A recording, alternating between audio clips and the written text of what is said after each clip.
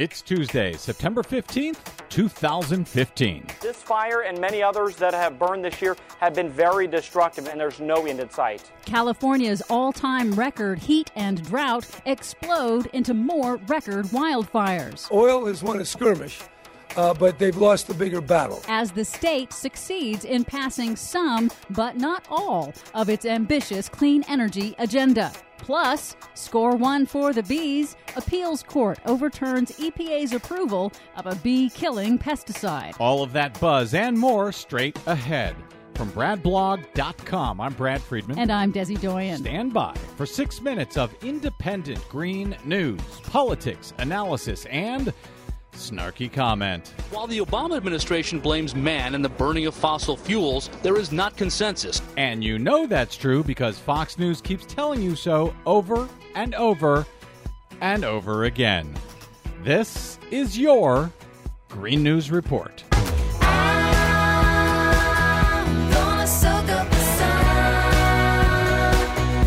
Okay, Desi Doyen, climate change comes home to California here again as we continue this endless, hot, and dry summer. Yeah, I don't think this is what the Beach Boys meant when they talked about endless summer.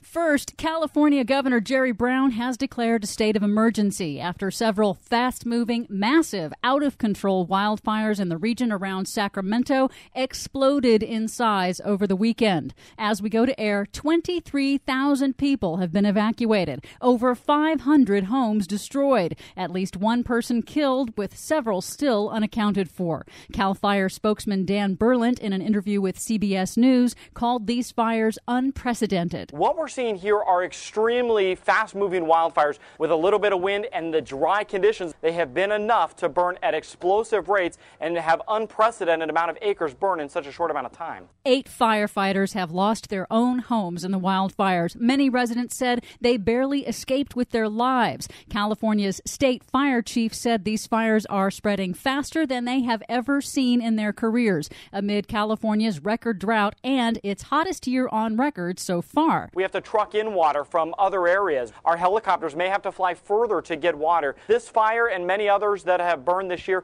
have been very destructive, and there's no end in sight. And a new study finds California's drought is the worst in 500 years. Researchers at the University of Arizona put the current drought into historical context. They said that based on data from tree rings, the current drought is the driest California has been in at least 500 years. That's including snowfall in the Sierra Nevada mountains last winter that hit its lowest level in 500 years. In other words, the data shows the state hasn't been this dry since the days of Christopher Columbus. Yeah, but there's no consensus on that, says Fox. On the political front, in our last episode, we reported on how the oil industry's deceptive $1 million ad campaign succeeded in killing off an ambitious provision in the California state legislature that would have cut the state's petroleum use. However, the oil industry could not kill the entire bill. California now has a new, official, legally binding goal of getting 50% of its electricity from renewable sources by 2030.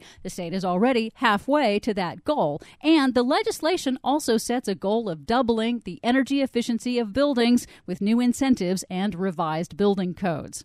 Meanwhile, California Governor Jerry Brown said the battle with the oil industry has only intensified his resolve to ramp up California's leadership on climate change. On Monday, in a press conference about the wildfires, he said his climate change initiatives are not about burnishing his legacy, but about preparing for an uncertain future. I wish if it were just about me, then it would be a very trivial problem. But it's really about you.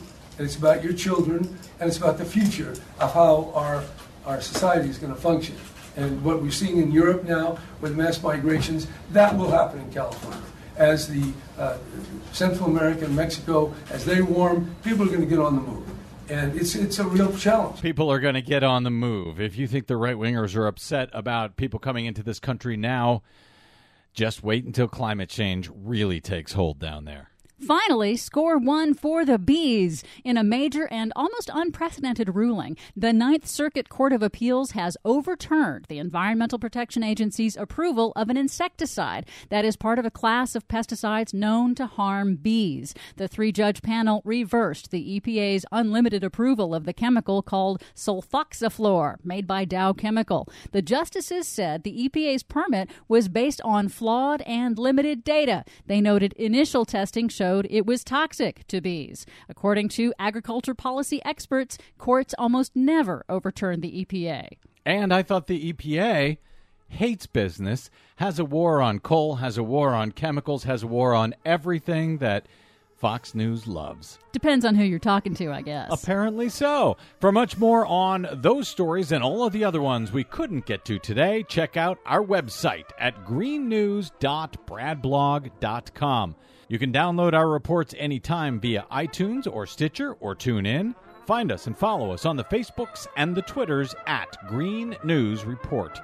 From bradblog.com, I'm Brad Friedman. And I'm Desi Doyen. And this has been your Green News Report.